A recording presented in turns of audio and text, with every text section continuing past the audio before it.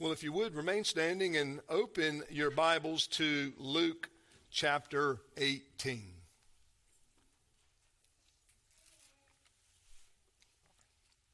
Luke chapter 18.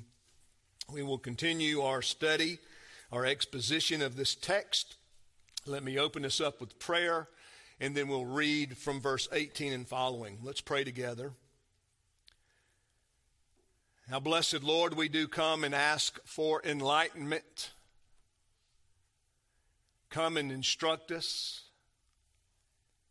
Lord, lead each and every one of us, Lord, to understand this truth, this text, Lord, the principles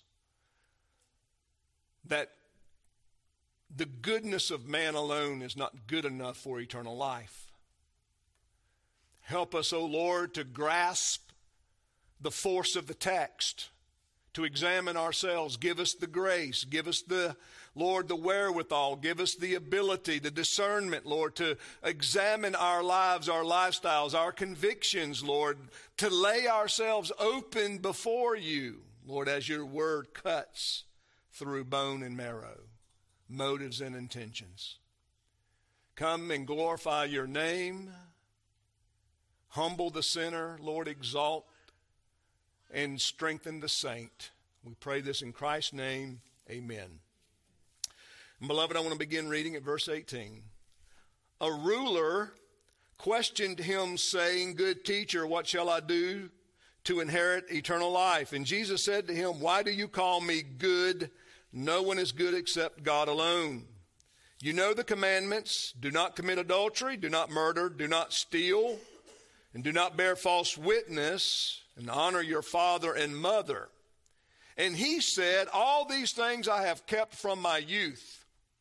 And when Jesus heard this, he said to him, One thing you still lack. Sell all that you possess and distribute it to the poor, and you shall have treasure in heaven, and come follow me. And when he heard these things, he became very sad, for he was extremely rich. And Jesus looked at him and said, How hard is it for those who are wealthy to enter the kingdom of God? For it is easier for a camel to go through the eye of a needle than for a rich man to enter the kingdom of God. And they who heard it said, Well, then who can be saved? But he said, The things that are impossible with people are possible with God. And Peter said, Behold, we have left our own homes and followed you. And he said to them, Truly I say to you, there is no one who has left house or wife or brothers or parents or children for the sake of the kingdom of God, who will not receive many times as much at this time and in the age to come, eternal life. And thus ends the reading of God's word. You may be seated.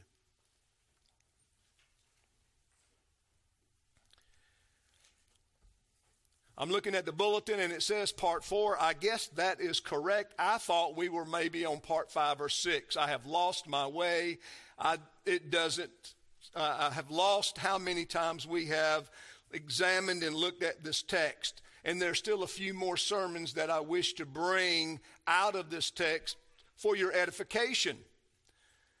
Well, brothers and sisters, you see the title of this morning's sermon is Leading Good People to Jesus. And it's maintaining a consistent theme that we started in the very beginning when that first initial sermon that was titled, or at least in my mind was titled, that goodness is not good enough.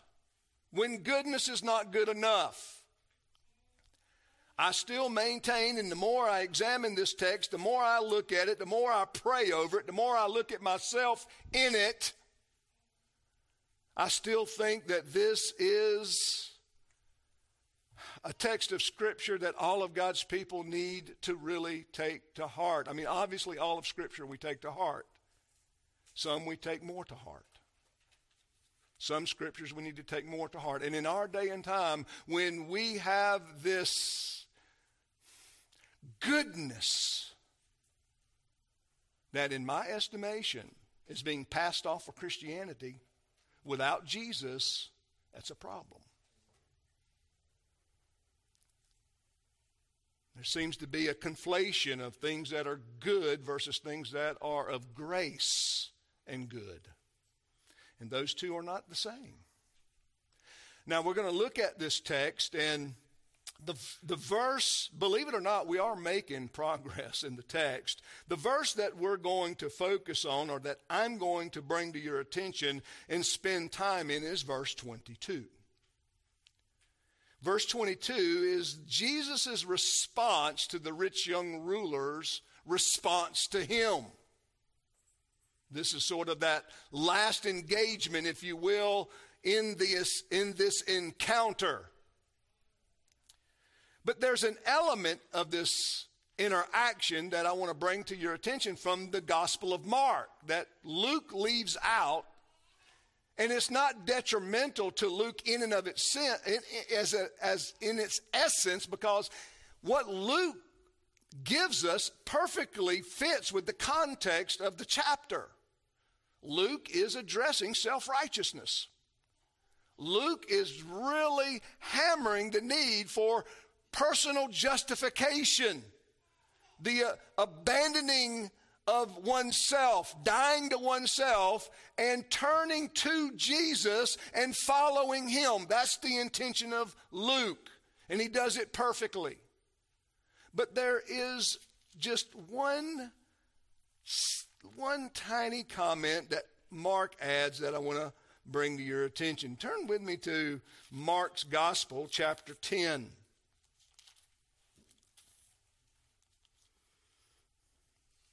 Look at verse 21. Looking at him, this is Jesus looking at the rich young ruler. You can see he's making eye contact with him. This is personal interaction. Jesus has given him his full attention. Jesus felt a love for him and said to him, "One thing you lack. Go sell all you possess and give to the poor, and you will have treasure in heaven, and come follow me." You can see that Mark adds in this interaction between Jesus and the rich young ruler that Jesus felt love for him. Now, I have chosen to highlight that part for, various reasons. One, I want to address the statement itself. But I also want to address some social norms that I think are misleading, dangerous, and that has infiltrated the hearts and minds of God's people. Now, let me go ahead and address this idea of social norms. And I know I'm going to have to jump ahead a little bit. The scriptures record that Jesus felt love for the rich young ruler. The rich young ruler, he's young. He's got youth on his side. He's wealthy, a person of great means, abilities, if you will, able to accomplish much because he's wealthy. And he's also powerful. He's an authority figure. He has power at his disposal. He can make certain determinations that would need to be, upheld. And yet Jesus is telling him that he is lacking what it really takes to get to heaven. But yet the scriptures record that Jesus felt love for him. Now, this does seem to cause some of God's people to stumble, particularly those people that say, God doesn't love any unregenerate person, that the only people God loves are the regenerate, the church. Well, is that true? Is that the case? And we know there's passages in the Bible that talks about how God does hate the sinner. Well, we're not denying that. That exists. That's there. You have to contend with the text or those texts. But here we have a text that clearly indicates that here's a person that's unregenerate and Jesus loved him. So what are we to do with this? Well, I think in keeping with the mindset of one Westminster divine who preached a series of sermons on this text of Scripture, he said, well, it's hardly the case that Jesus loves what is not right about the young man. His greed, his hypocrisy. Now, those things exist within him, but they're not obvious. They're not necessarily evident in one sense. He says it's not that Jesus loved him for all that he was, but that Jesus recognized his sincerity. As we had already preached, have we not? That what? One of the things I brought out from the text itself and how the text supports the idea that the rich young ruler comes and he comes sincerely to Christ, asking a very valid and important question. And Jesus recognizes his sincerity. And he addresses him and deals with him based on that sincerity, that outwardness, if you will, that moral goodness, which the theologian points out was to be commended. I believe I've implied it, if not implicitly stated it, but I'll state it again. Brothers and sisters, if men are not going to be regenerated, we want them to be good. Right? If your neighbor's not going to be regenerated, you most certainly want them to be good. Right?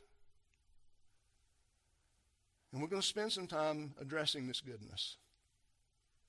Because we don't need to fall into this trap that so many have fallen into that, well, good people are by necessity Christians. This young man was not a believer. And in fact, he walks away from the opportunity to follow Jesus.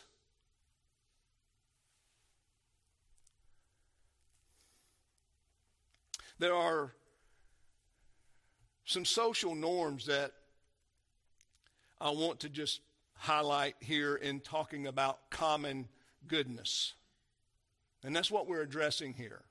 There is a common and there's a moral goodness that truly exists in men based upon God as creator. And I've made this comment in various ways many times in this series. And we don't need to conflate that with what we might call spiritually good. That goodness that flows from God's sovereign grace, saving grace. Those are not the same. They have different masters. Right? Men can be good for many reasons. And we're going to look at some of those in a little bit. And yet we see here, I think there are 2 points that I'm going to emphasize in this morning's sermon and maybe next week, and that is this. Number 1, Jesus teaches us that we must appreciate that which is naturally or commonly good. We are to appreciate it. We are to respect it. Number 2, that we must never conflate natural goodness with spiritual grace, but we must call good people to Christ. Interestingly enough, when we start talking about evangelism in most Christian circles, where does our mind take us? To the down and out. To the alleys in the back of the building. And yet, this text teaches us that good men, women, must be led to Jesus. That there is a gospel imperative to both the down and out, what we might call the rabble of society. You know, the scriptures talk about those who are so morally deplete, disgusting. I know that's a word we don't like talking about. It's not socially acceptable. But there are people that we are to segregate from because they are so morally reprehensible that we do not want them to infect us and those around us. And they're dangerous. Just like those who are spiritual heretics are dangerous. And we should separate from them as well. But let me address this social norm that I find permeating through the people of God in conversation. And I've heard it from many professing Christians. And that's this there's a modern day, I don't know if you'd call it a proverb or whatever, but it's like, you do you. You do you. And it seems to gravitate with many people. The idea behind the statement is you are not to worry about anyone else. You are to express yourself however you want to, whenever you want to, and let everything else just fall by the wayside. And whether it's immodest or whatever the case may be, and immodesty doesn't just mean dress. You can have immodest behavior in being riotous. That's immodest, loud, verbose, vulgar. That's immodesty. Social immodesty. And it's this idea that it's taken root, it permeates even among the church, and it's like, listen, I don't care what people think about me. You should. You should care. And much of what we're seeing taking place in the demise of the United States is this idea, you do you, without what we might call social manners. Social manners are nothing more than a common covenant that we have with one another to be respectful, kind, helpful, useful. And of course that relates into degrees based upon the closeness of the relationship. But beloved, Jesus is teaching us here that in his respect of this common goodness that this young man possessed, that we too, number one, ought to respect common goodness when we encounter it and recognize it, and thus deal with them accordingly. But that we also ought to teach social manners.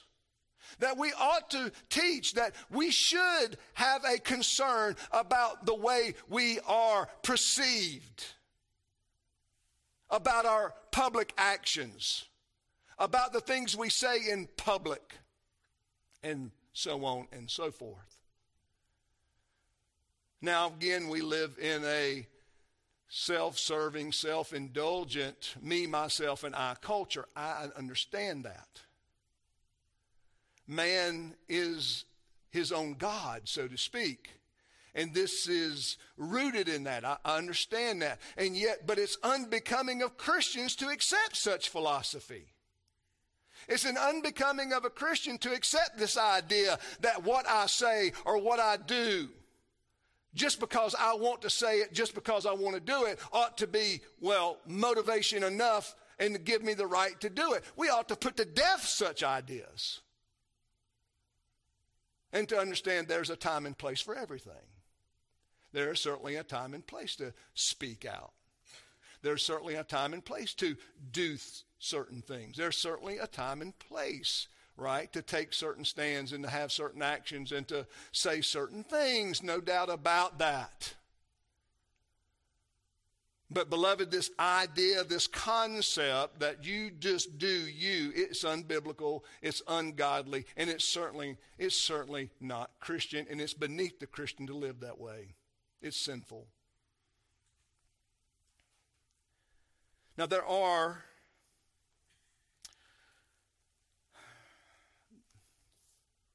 many motivations, beloved, on why people are good. And we're going to look at some of those. We're going to recognize some of these things, and it won't be exhaustive by any means, but at the same time, we need to recognize that it does exist. And And that there is a distinction between that spiritual grace goodness that flows out of the presence of the Holy Spirit in someone that has had their eyes and ears opened up to the Word of God, and versus those who have the law of God written on their heart, as obscure as it is, yet clear enough to do what? To be mannerly. To be mannerly. And I don't think it's accidental that Jesus uses the second table of the law in interacting with the rich young ruler. Of how you love your neighbor as yourself. And he is under the impression that he has done those things. And now I've already talked about his ignorance of the law and whatnot. You can go back and listen to those sermons. I don't want to get sidetracked with that this morning. But some of you may be thinking, well, Pastor, what are you going to do with Romans 3?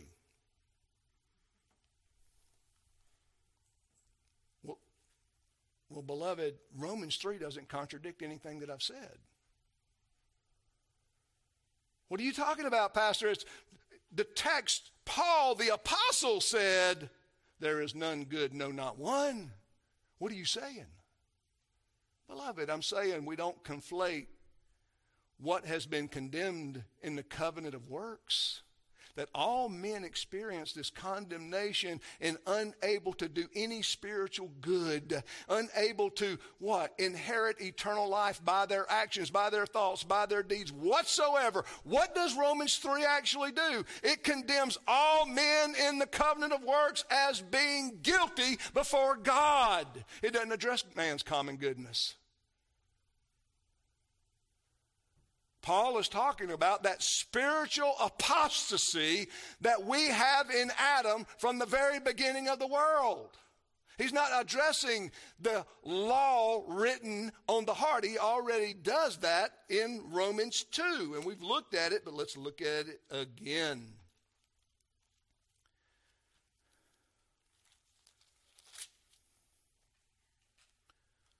Look at Romans 2. And of course, Paul's going back and forth here. And he's talking about those who have the law and those who don't have the law. And how those who don't have the law find themselves more, what? Lawful than those without the law. And here's what he says in verse 12. Or let's just look at verse 14 to save time. For when the Gentiles who do not have the law do instinctively the things of the law, these not having the law are a law unto themselves, in that they show the work of the law written in their hearts, their consciences bearing witness, and their thoughts alternatively accusing or else defending them. That's the point. Okay, on Judgment Day, the one who had the Bible, the one who sat up under the preaching of the gospel, who set their days in a Christian church, and they stand before God, and they never put their faith in Jesus Christ. The one that never had the Bible performed good deeds, baked their neighbor cookies, watched over their property. Paul is saying there's a distinction here. Neither one go to heaven based on their works, but which one is more justified? The one who, obeyed instinctively. I shouldn't treat my wife this way. I shouldn't treat my husband this way. I shouldn't treat my sons and daughters this way. I should not steal from my employer. And Paul's recognizing this. Where does it come from? He said, because it's written instinctively on their consciences. And yet they don't have the, quote, published moral law like the Jews did. They perform it instinctively, he writes. And so we need to make sure we don't conflate the two, that we keep them separate, that we understand it, and that we deal with it accordingly and not confuse the two. Now, one theologian said this about the love of God toward the rich young ruler. He said it's possible that there was really two motivations, or at least Jesus' love flowing in two veins. One was respect for goodness. That even the common goodness is good. It's good to do outward deeds. It's good to be useful. It's good to serve one another. That's a good thing. And it ought to be respected. But then, he said this, and it's really, really pierced my own heart. He says, but also this love from Jesus flows out of pity. So there's respect and pity. Well, what could have possibly been the pity portion? The theologian goes on, he says, how could a person with so much do so little with it? That he had youth, he had power, influence, he had means, and yet ultimately he does very little with what God had blessed him with. Now, brothers and sisters, in context, we can all certainly examine ourselves in light of that. All of that which God has granted and given to you and blessed you with, what are you doing with it? It's worthy of our attention for sure. So we're looking at, we've sort of recognized the social standards, the social misleading constructs that are out there. And we as Christians need to isolate ourselves. We need to, insulate ourselves from these philosophies, because that's what they are. But now let's look at those things that cause men to be good without Jesus. Well, they are valid, but let's look at them. Number one, temperament. Well, we're all different. Some of us are very active. We're ready to work. We're ready to do something. We're ready to put our hands on something. We're ready. This is the child that won't sit still. Ready to go. Not good on listening, but ready to do something. They're workers. And then there's the very passive person. Very shy. Very reluctant to do anything for the sake of offending someone or failure. Now, both of these have their place. I mean, both of these can obviously do good things, but yet, beloved, even our temperament, if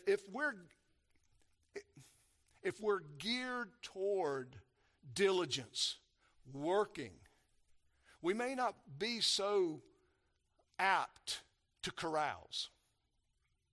We may not be the one that is, hitting the nightlife. We may not be that person because of our constitution, because of our temperament. We're not out carousing. We're not out in the nightlife. We're not wasting our money. We're putting our hands to a career, to skill sets and to savings and those types of things that build generational wealth or all those. But you can see, and this is what one theologian said, weeds kill weeds. Certain sins kill other certain sins. And even though this is still a form of idolatry, their participation in it put to death these other sins. It doesn't make them, it doesn't make them gracious as instruments of God's grace. It's just their temperament are these things. All of our children have different temperaments. And they have to be dealt with accordingly to their temperament. And yet their temperament are going to lend itself to certain sins and avoid certain sins. That's the point. But temperament is a true cause. I'll give you an example. We live in an age of the worship of man. And I see it all the time. I see it weekly, actually, where there's these great movements of health and, exercise and all of these things. Nothing wrong with any of that in itself for good reasons. But when they are a means unto themselves, so to speak, like it is, you can spend your time in the gym because you what? Worship your looks. That would be very sinful. But it would keep you out of other sins, wouldn't it? Sure it would. Someone who's worried about the way they look and the way their body composition is, and they got to work out 7 days a week, are not the ones that's going to be out carousing. I mean, it's going to keep them from certain sins. I mean, maybe it's for the sense, I just want to live longer. I don't have time to serve my neighbor. I don't have time to participate in my church. I don't have time to do these other things. I'm more concerned about living longer.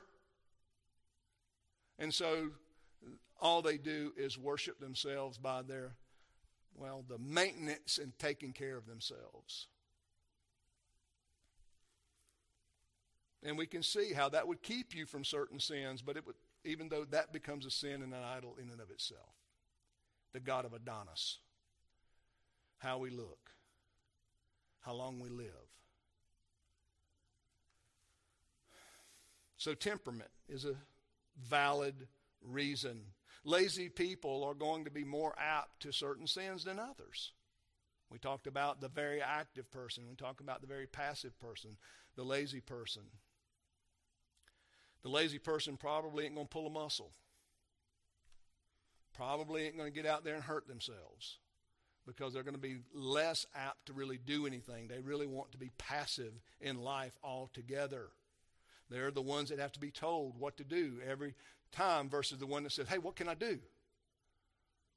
How can I help?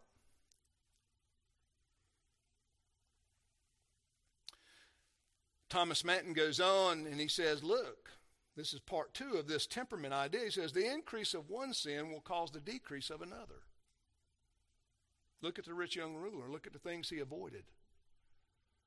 Look at the commandments he kept. I'm sure the commandment, thou shalt not commit adultery, kept him from what? Mingling with other people's wives. Putting himself in a situation at a party for flirtation. Being the recipient of flirtation. Acting like he enjoyed it when he shouldn't. What about murder? Trying to live at peace outwardly with his neighbors. I mean, these things, beloved, Manton is absolutely correct, and it's a great counseling point. The increase of one sin will cause others to decrease. And that's where he says, weeds choke out the weeds. Take Judas, for example. Remember the humbled woman washing Jesus' feet with her hair and perfume? Do you remember how Judas got upset? You remember? He said, well, this is wasteful. We could sell this expensive perfume and feed the poor. Interesting how his greed, the sin of greed, wanted to move him to be what? Frugal. Wanted to keep him from being wasteful and indulgent. Because that's, sometimes what do we see? These icons on TV, right? These cultural gods that all the young people and the simple-minded worship is the lavishness of just throwing money around like it's nothing. Disposable cultures, just throwing cars away, buying them up, or whatever the case may be. The indulgence is worshipped. And yet we can see how Judas, his greed wanted to keep him from being indulgent. What about Herod? You know, the one who had John the Baptist beheaded? Well, you know, he used to listen to John the Baptist preach. And the scriptures tell us that he enjoyed John the Baptist's preaching until John the Baptist put his finger on his life. And then what happened? I mean, he was still, you know, he was still not going to touch this prophet. But what moved him to have John the Baptist beheaded? His wife. His wife who manipulated her daughter, who danced provocatively in this feast, this party they had, so much so that he's under the influence of the wine and the peer pressure. Let me give you whatever you ask for. Mama, what should I ask for? Ask for John the Baptist's head on a platter.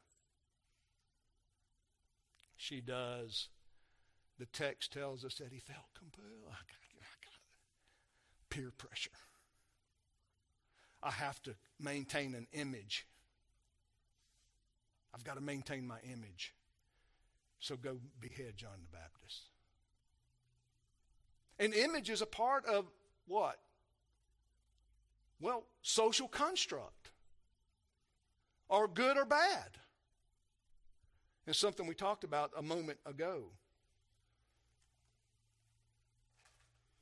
Another aspect of social goodness that's important, that's overlooked, minimized. Well, it's not overlooked by the liberals. The liberals are far more understanding of education and the power of education than the conservatives. And that's education and discipline. Has a direct effect upon social goodness. The liberals have known for decades and centuries that what? I don't need the present generation. I just need the young generation. And in a generation, I'll have the world through education. I can mold and shape the minds and hearts of the next generation through education. Yet education done rightly and considered in its proper place is a great motivation for social goodness and moral goodness. Proverbs 22, verse 15. Foolishness is bound up in the heart of the child, but the rod of discipline drives it far from him. Now that works for both, right? I mean, not just the regenerate, as Hebrews 12 talks about. If you are my sons and daughters, you will be disciplined by me. I will discipline you as a son and daughter of the living God. If I don't discipline you, then you're not my child. That's in a spiritual sense. The trials that come into our life, designed for us by God to train us up in grace. Just as physically, the spiritual world connected to the physical world, that we train up our children and we correct them along the way so that the foolishness portion gets pushed aside and the virtuous portion, right, the good portion rises to the top. That's why we teach them their letters. That's why we teach them to read. That's why we teach them, we teach them morals through stories and, hey, including the Bible. I'm not foregoing that. But I'm talking about even just common nursery rhymes and songs. What's the whole point of that? Where did that culture come from? It came from families needing to educate their children and raise them up in common goodness. But of course, not to stay there and not to remain there, because you have to lead good people to Jesus. We seem to be waffling. It's one or the other. While the world blows up and burns all around us, we're all sitting back going, well, they're depraved. They can do no other. And we have forgotten the world that God created and that this is his world. And when he made it in the beginning, he said it is good. Education. Brothers and sisters, outward constraints can have a true value even among the ungodly. Think about Pharaoh in Egypt when the Israelites were in Egypt. When was Pharaoh at his best? When the plagues were there. Pharaoh was at his best. What would happen when the plagues would come? And he began to suffer under them. And his nation began to suffer. God is the living God. No one can come against God. We must serve him. He was at his best, even though he was unregenerate, when he was under judgment. He's not the only one. I mean, I just talked about Herod.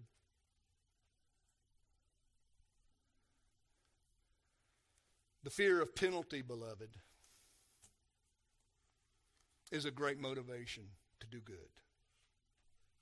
But what happens when you take that away?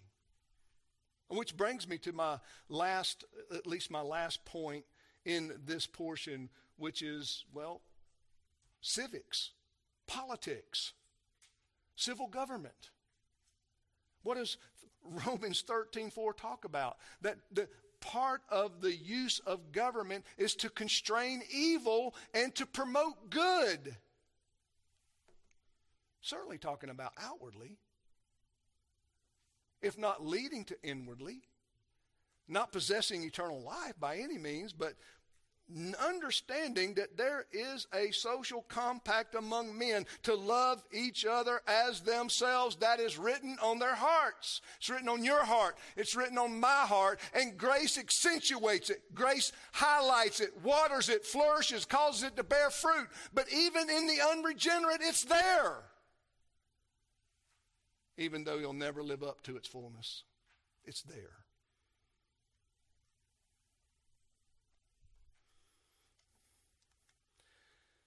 So it brings me to our second point this morning. Good people must be led to Jesus. Brothers and sisters, if you're here this morning and you've fallen under some conviction, the conflation of the two, I implore you as the preacher, the pastor here, as God's servant, do not rest in your goodness as worthy of eternal life. Don't. Don't rest in your social manners. Don't rest in your yes ma'am and no ma'am. And I think you ought to say those things. Don't rest in your willingness to be useful. Don't rest in your willingness to guard your tongue, to speak peacefully, to speak accurately, to speak in a way that promotes the truth. Don't rest in it. Do it, but don't rest in it. There's a difference. Beloved, come to recognize that we ought to teach the gospel to good people, and for them to recognize that they must abandon, or at least move beyond that goodness and receive that grace of God that makes their goodness beautiful. Beautiful. The way Thomas Manton put it was poetic, and I didn't write it down for the sake of just pondering it and thinking about it. But he said this. He said, where the goodness of man is high, God's grace is higher. And then he went on to equate manners, social manners, as like, it's like being in elementary school and graduating to the university. Meaning grace is far superior. Your life seasoned with God's saving grace, beloved, makes your morality a superior morality. Not I'm talking about other men. I'm talking about in your life, in your heart, that you see the virtues of it flowing out of the goodness and kindness and grace of God in your life. And you see how He has built you up, that you are unworthy of these things. And now you have them because God has been gracious to you. He has had mercy upon you. And now you truly recognize, like the rich young ruler, I was completely destitute. I was lost, but now I'm found. Beloved, listen to me. Listen to what Jesus says. Now, again, we're talking about how Jesus loved him. And notice how Jesus loved him. In verse 22, he said to him, one thing you still lack. Sell all that you possess and distribute it to the poor, and you shall have treasure in heaven, and come follow me. That's the gospel invitation. That's the call to repentance.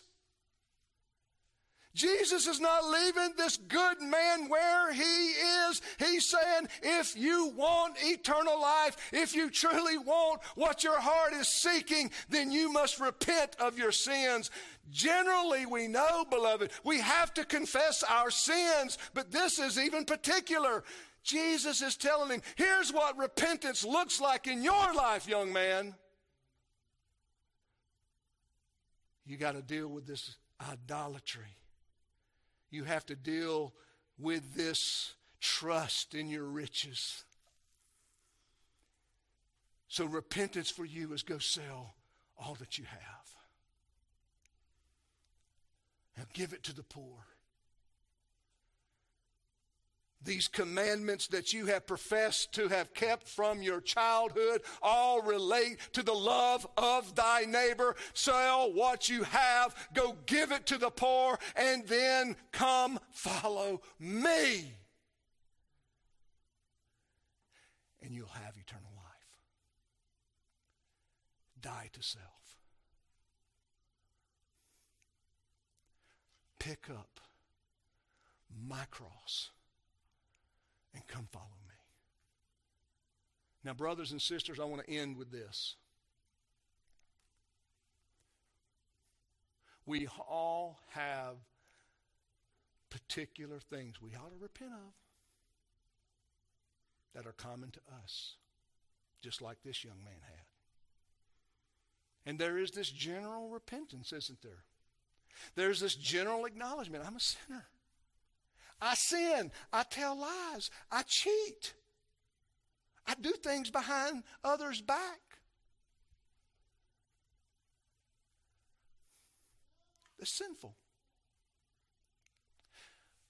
And they ought to be confessed. But beloved, we all have idols we have to kill to follow Jesus. We all have to put to death the idols in our heart. And we have to pick up the cross of Christ and follow him. Now that means that just as Jesus was crucified for our sins, that we too, when we pick up our cross, it's the sign of crucifixion. It's the sign that I have to die to myself. As Paul said in Galatians 2, that I no longer live, but the life I now live, I live in the body by faith in Jesus Christ, who loved me and gave himself up for me. That's the life I'm living. I count it all rubbish. All the virtue of my past, all the goodness of my past, I count it all but trash compared to the riches I now see and have in Christ. You got to lead good people to Jesus. And you have to teach them that they cannot rest in their own goodness, and they'll never get to heaven that way. that they must learn to die to their idolatry. They have them. They have these gods. They have constructed these gods in their heart. Whether they see it, whether they know it, that's not relevant. They have them, and we must address those gods, and we must remind them that they have to die to those idols and pick up the cross of Christ and follow Him. Now, the rich young ruler was not willing to do that. But he got the message. How do we know? How do we know he got the message? Because verse 23 tells us that when he had heard these things, he became very sad. He became sad that he was not going to possess that eternal life he sought after. He wasn't going to, because he was not willing to repent generally or particularly of his sins. The idols of his heart were more important than Jesus. This truth that is evident here, beloved, still exists in all of us.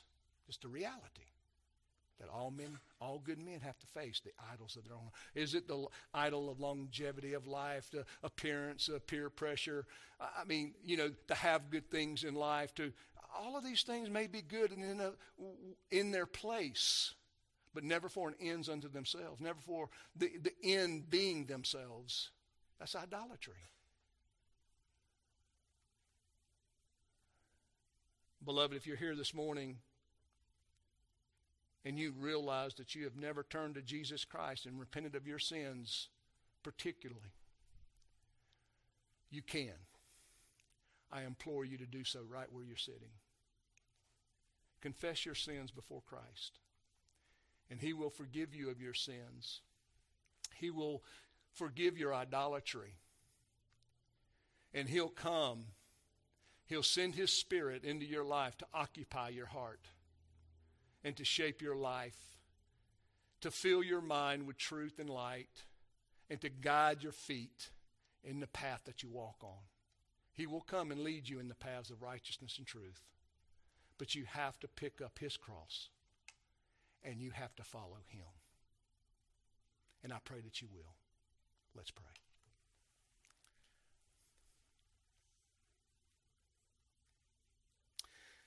Now, gracious Father, there could be so many other things that we could have brought into this morning's message.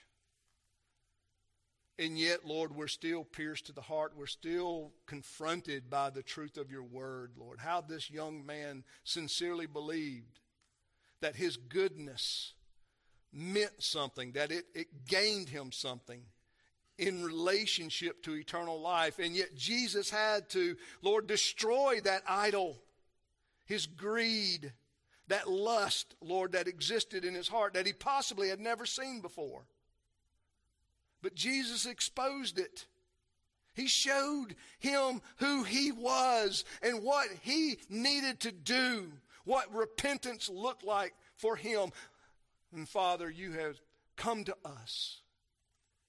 Lord, I pray that we too have seen that and done that, Lord, and Lord, that we are not resting in our own goodness, but only trusting in that grace that flows from a saving Savior, from a gracious God, from a good God, Lord, a God that loves His children uniquely and, Lord, in a special way.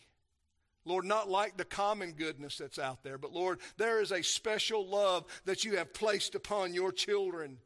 And Lord, you are working all things together, Lord, for our good in our lives every day. Every day. You are disciplining us. You are shaping us. You are molding us.